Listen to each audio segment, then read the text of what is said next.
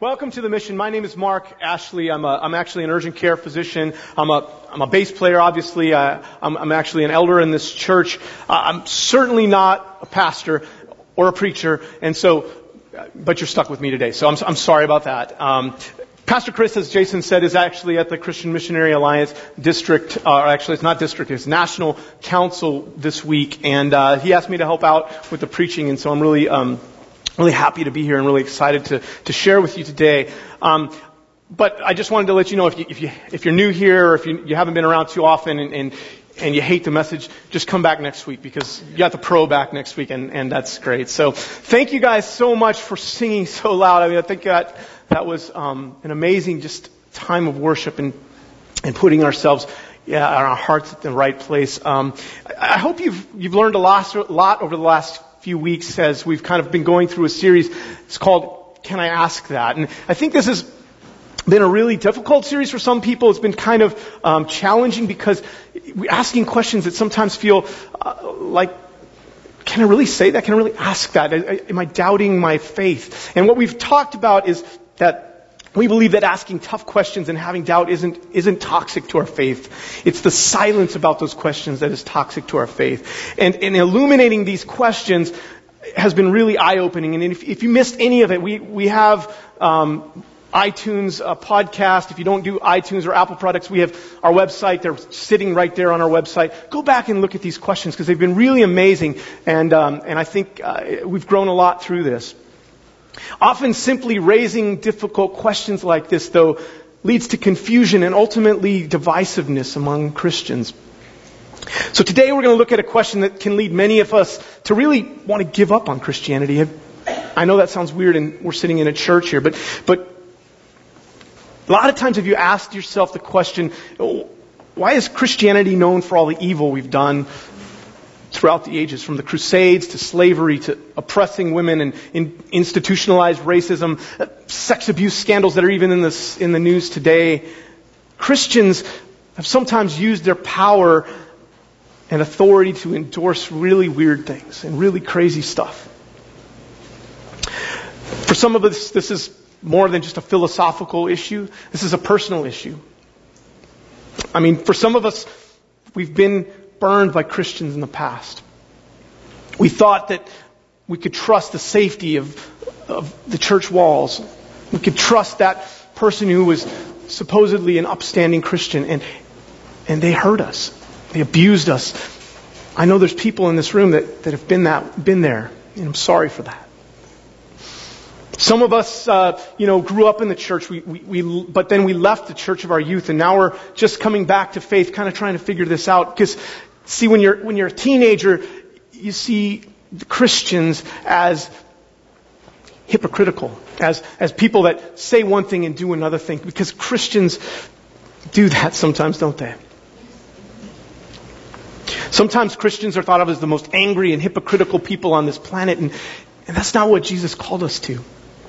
So the question we're going to ask today is sometimes much more personal and painful for some of us sitting in this room. And the question we're going to ask today is, how can I follow a God who would let Christians do such bad things? How can I follow a God who would let Christians do all this crazy stuff that we see ascribed to Christians?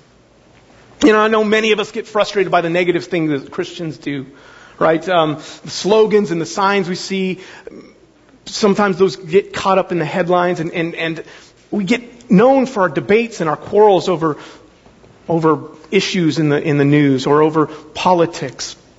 And it's not what Christ called us to. See, these things are all somewhat insignificant when we're talking about the big scheme of what our Heavenly Father's plan for us is here on earth, right? In fact, if I was to ask 10 of you guys here in this room, what's a Christian? I'm sure we'd get 5 or 6 or 8 or 10 different answers to that question, right? So why is it that Christians can be defined as people like Mother Teresa? I mean, she loved people and made such a huge impact in the world. And we can be defined as people with with people or associated with people like Martin Luther King, who wrote these amazing speeches and had this wonderful ideal about equality and freedom. And yet we can also be associated with things like this, the Nazis. I mean, they use Christian arguments to say we should persecute Jews, right? And how about these guys? Our friends here. How many of you want to be associated with those signs and slogans? I mean, you're going to hell. God hates your feelings. Thank God for dead soldiers. I hope that most of us are embarrassed by this. Because, you see, there's a statement here that I wanted to show you, and James put that right up for me. Christians in our culture are often seen as judgmental and self-righteous, bigoted and homophobic moralists who think they're only ones going to heaven and secretly relish the fact that everyone else is going to hell. Is that what you want to be associated with? No. It's not what I want to be associated with. But when we see in our culture and even in churches sometimes, I think people sometimes relish the fact that, well, those people are all just going to hell, right? We kind of get excited about that, or I don't know, maybe I'm the only one that's felt that way sometimes. I don't want to just describe this to other people because sometimes this is in our own hearts. Some of this is in our own hearts. See, Christians in our culture often are this way, and so people don't want to be associated with the term Christian. Like sometimes, I don't know, after I've had a bad week, somebody comes up to me and said, "Hey, are you a Christian?" And I would say, "Yeah, but I'm not that." Or let me give you a little caveat. I'm a Christian, but I'm not that kind of Christian. And some of us will just say, "No, I'm not a Christian," because we know that this is what we get associated with. And I don't want that to be us today. So nowhere is the idea that Christians are thought this way more evident than on Facebook. I don't know about you guys. I grew up in a Christian home. I had Christian friends that I went to a Christian school. I went to Azusa Pacific University and Loma Linda University. So I'm surrounded on Facebook by Christians, and that's all great. You get to find about their kids and what they're doing and their vacations and so forth. But the worst time to be a Christian on Facebook is right around election time. Is anybody with me? Is anybody with me? Because there's two kinds of people. Those that think the president this time is either the Antichrist or he's the most amazing guy, he supports all the Christian values, and it just depends on which year you're in. I mean, so I think it's really important that you realize that Jesus didn't believe in red states and blue states. You know, there weren't such a thing back then.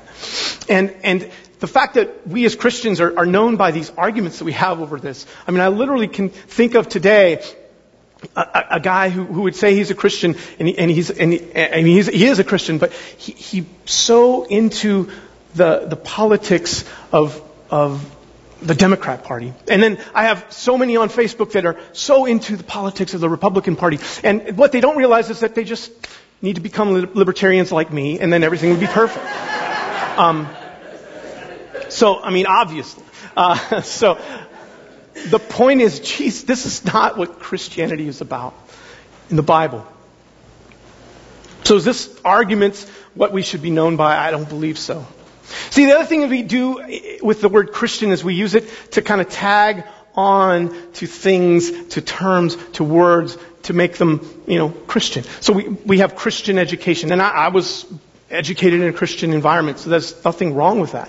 But when we put Christian and use it as an adjective, what we do is we set this bar, and then when people fail, when people don't live up to that, we look like hypocrites. It allows also, when you use the term Christian, you can tag it on to anything you like.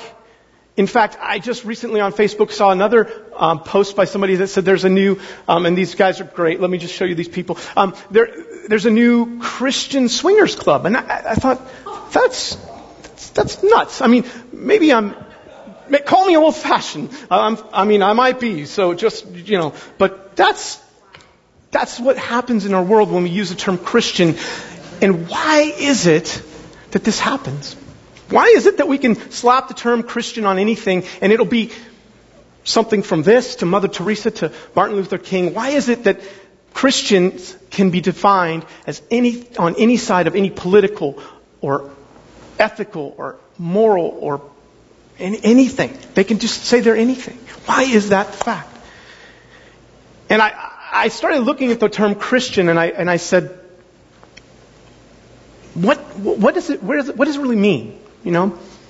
And see, at the beginning of the Jesus movement, this time right after the death and resurrection of Jesus Christ, the term Christian was not actually used by people in the Bible. People that called themselves Christians or called themselves followers of the way, they didn't use the term Christian. In fact, the term Christian is only used 3 times in the whole Bible. In every case, the word Christian is used in the Bible. It's used as really a derogatory term of ridicule. I'm going to show you real quickly the verse, Acts 11:26. This is the verse where the term Christian is first defined. See, the first time the disciples were called Christians first at Antioch. So let me just explain what Antioch was. And you know that Acts is a book of the Bible that really chronicles the early church.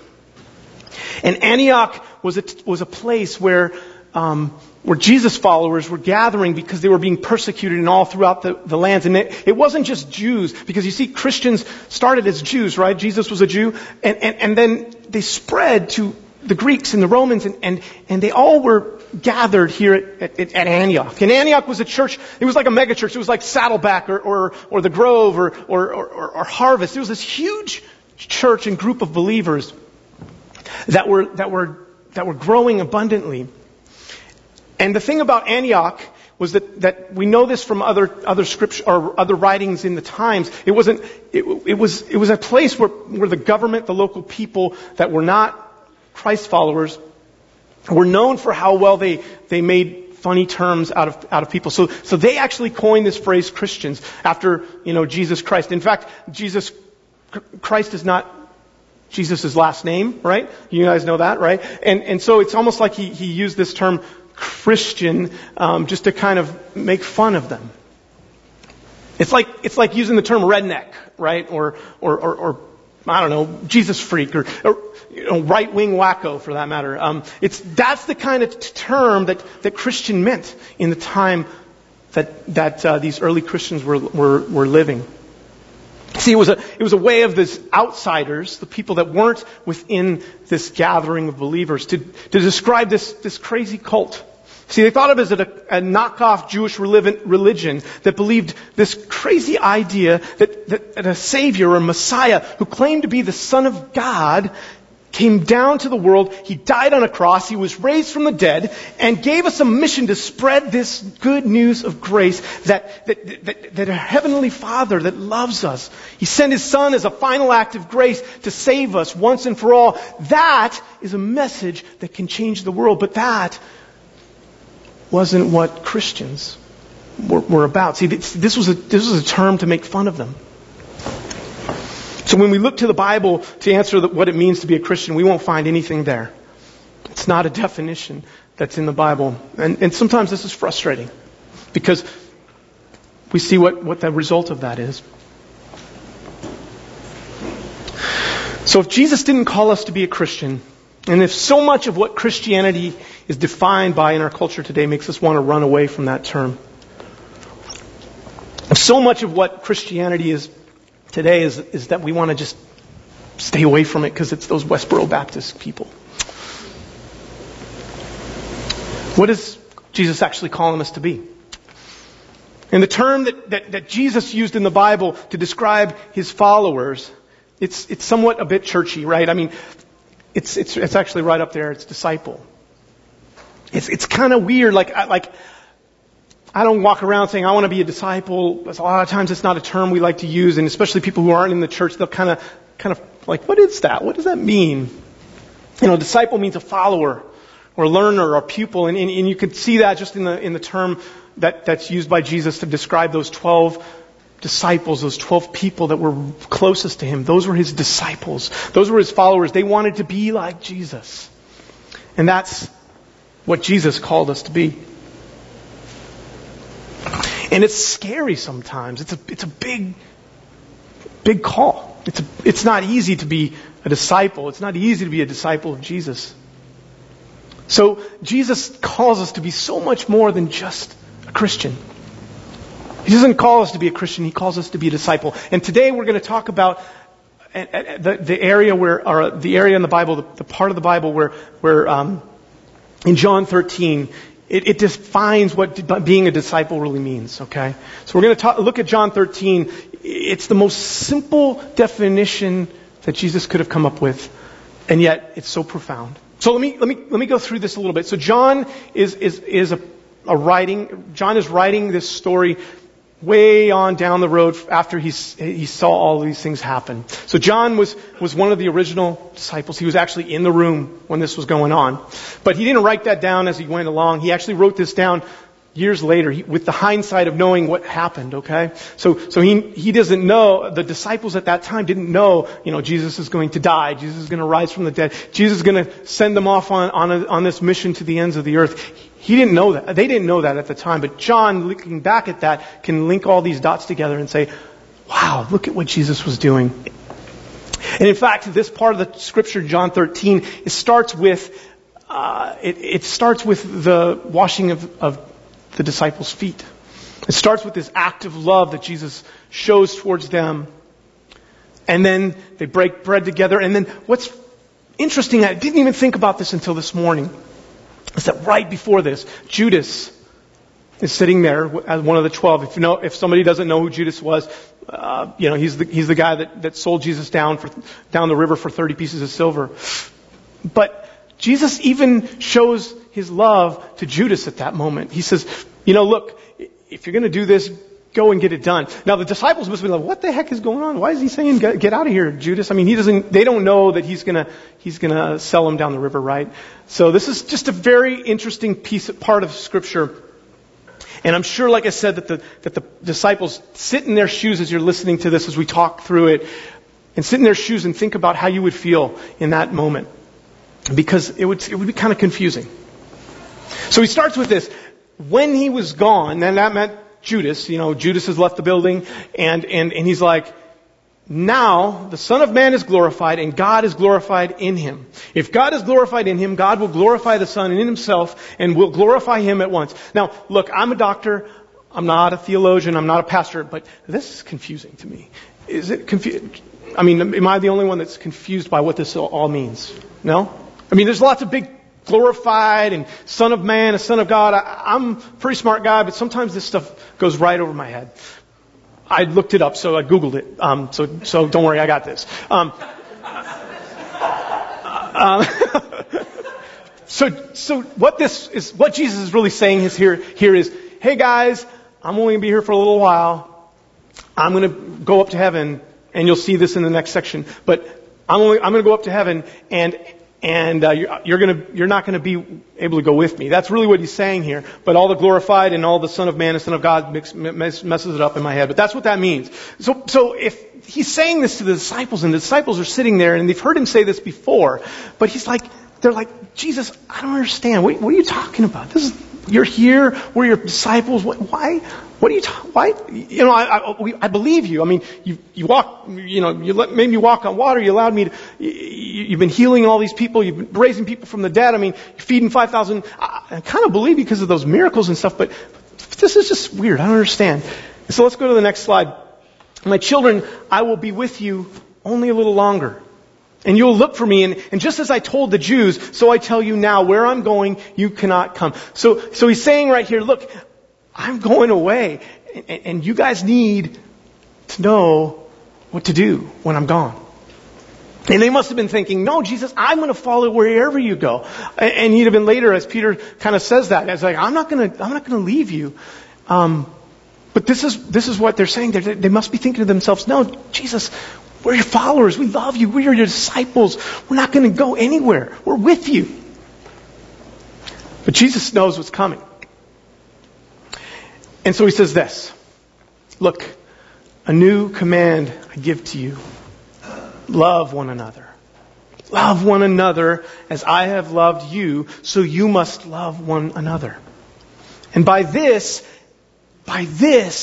everyone will know that you are my disciples, if you love one another. You think he means that we should probably love one another? I mean, it says it there a few times. So we want to love one another, and that's what Jesus says it means to be a disciple. So when we get all screwed up about what's Christian, what's disciple, what are we called to do? We're called to love one another. And why? Not because, it's just a happy place and we want to, kumbaya together. No, we want to love one another so that others know that we are Jesus followers, that we're His disciples.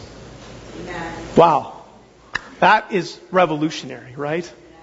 That is subversive too, because see, at that time, these apostles, these disciples would have said, no, Jesus, you don't understand. That's not going to work. Because you see, we have to have all these rules. We have to follow how are we going to keep people from eating the wrong things and drinking the wrong things and saying the wrong things and doing the wrong things on Saturday or Sunday or whenever?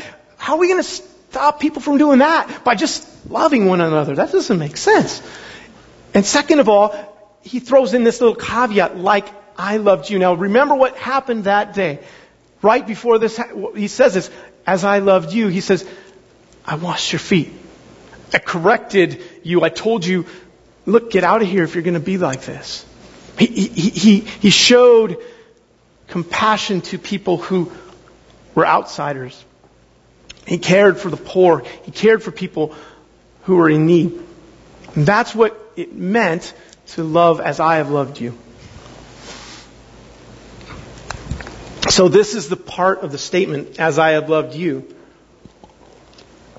that makes this a new commandment. So it says, a new command I give to you, right? The fact that he says love as I have loved you makes it new. Because, see, love one another, love your neighbor. You think that's New Testament, but actually that's Old Testament. That's Old Testament theology. Because it came about in Leviticus. That love your neighbor was a commandment all the way back to Moses. But he twisted it and he turned it upside down and says, love as I have loved you. That means wash people's feet. That means put yourself beneath. Put yourself at the bottom. Give up your privileged life for those of others. So that seems all easy when it just says love one another. But then we got to start thinking about the people that he's talking to us about. See, it's easy to love those we agree with, those who have similar educational, political, and cultural, theological backgrounds as us, right? When we're Republicans, we love Republicans. It's just tough to love Democrats, right? You guys, I'm making this up. It's true. But see, Jesus didn't agree with the sinful acts of people. He didn't just agree with them. He didn't say, oh, that's fine, you're fine. I'm fine, you're fine. That's not what he did. He said, Judas, go out and do what you're going to do, but get out of here. But he also didn't put up with self-righteous behavior of the Pharisees. He didn't put up with the legalism of that day. He said, no, you got to love one another. Even if these people are Gentiles. He loved and forgave everyone. And in fact, he even washed their feet.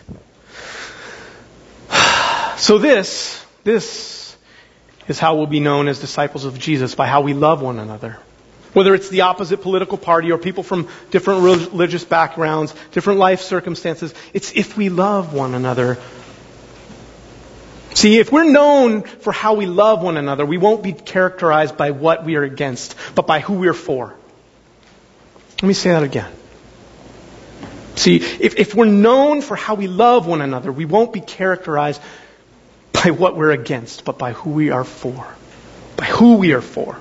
And that was Jesus' plan. See, Jesus' followers knew what this meant. They'd seen him washing their feet. They knew what he meant by that. And then right after this, Jesus goes to the cross and he's raised from the dead, and then he comes back And he says in Matthew 28, he says, I'm just going to go through this quickly. Therefore, go and make disciples of all nations. Go and make disciples of all nations. What does disciples mean? It means love one another to the ends of the earth.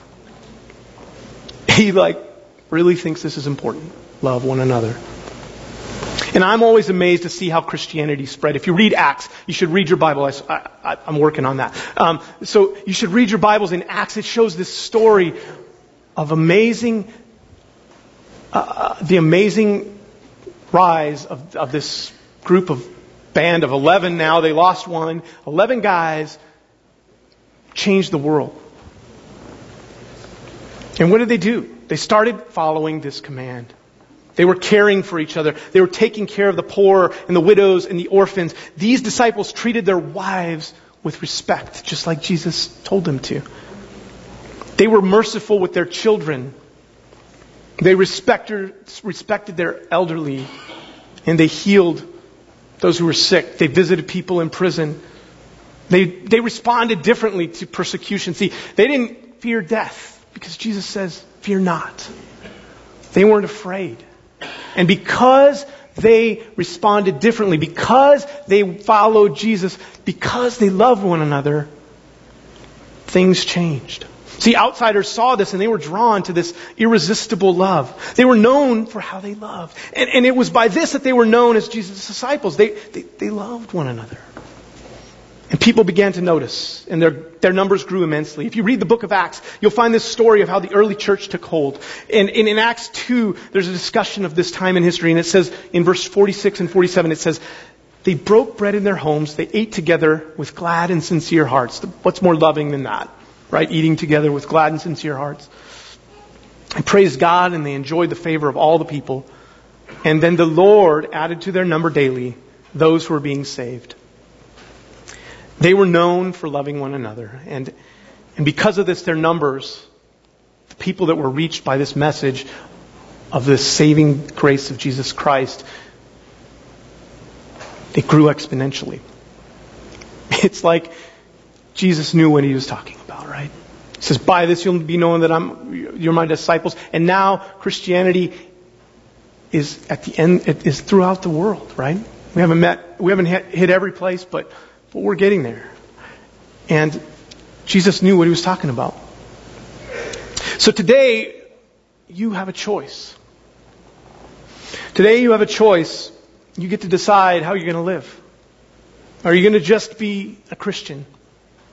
Are you just going to be a Christian with all of the baggage that brings? Or are you going to be a disciple? Are you going to take this commandment seriously or not? You know, some of us have lived as Christians our whole lives. And yet when you examine yourself, you're in a season in your life where you're not known for how you love one another. And maybe you're one of those Christians that's just not able to live up to the pressure, and you feel like you're a hypocrite. And maybe today is the day that you need to change that. Some of you have been hurt by Christians. And you desperately needed to hear today that Jesus didn't call us to be like that.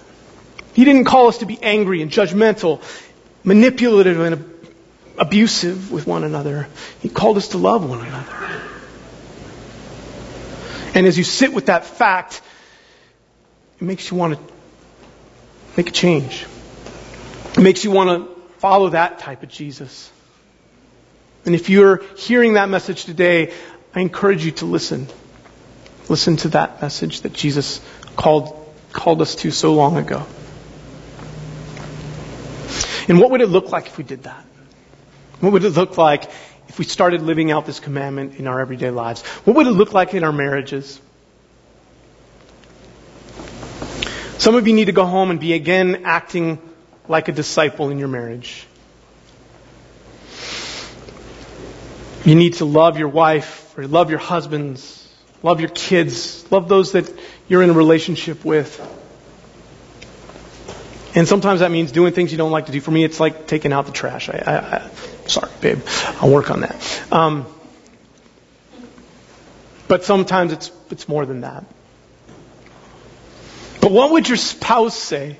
What would your family say if you asked this question, how can I love you? How can I love you as Jesus loved me? How would our workplaces look? Some of us need to love that difficult coworker who's going out of their way to make your life miserable. They're annoying. These people are frustrating me. Just being stupid. Maybe it's just, I'm sorry, this is a person that I'm literally struggling with right now. I'm sorry. Shouldn't have mentioned that. But there's a person at my workplace, and I'm sure there's people at your workplace that are just driving you insane. And what would it look like if we loved one another? What would it look like if we were disciples to those people like Jesus was by humbly washing their feet?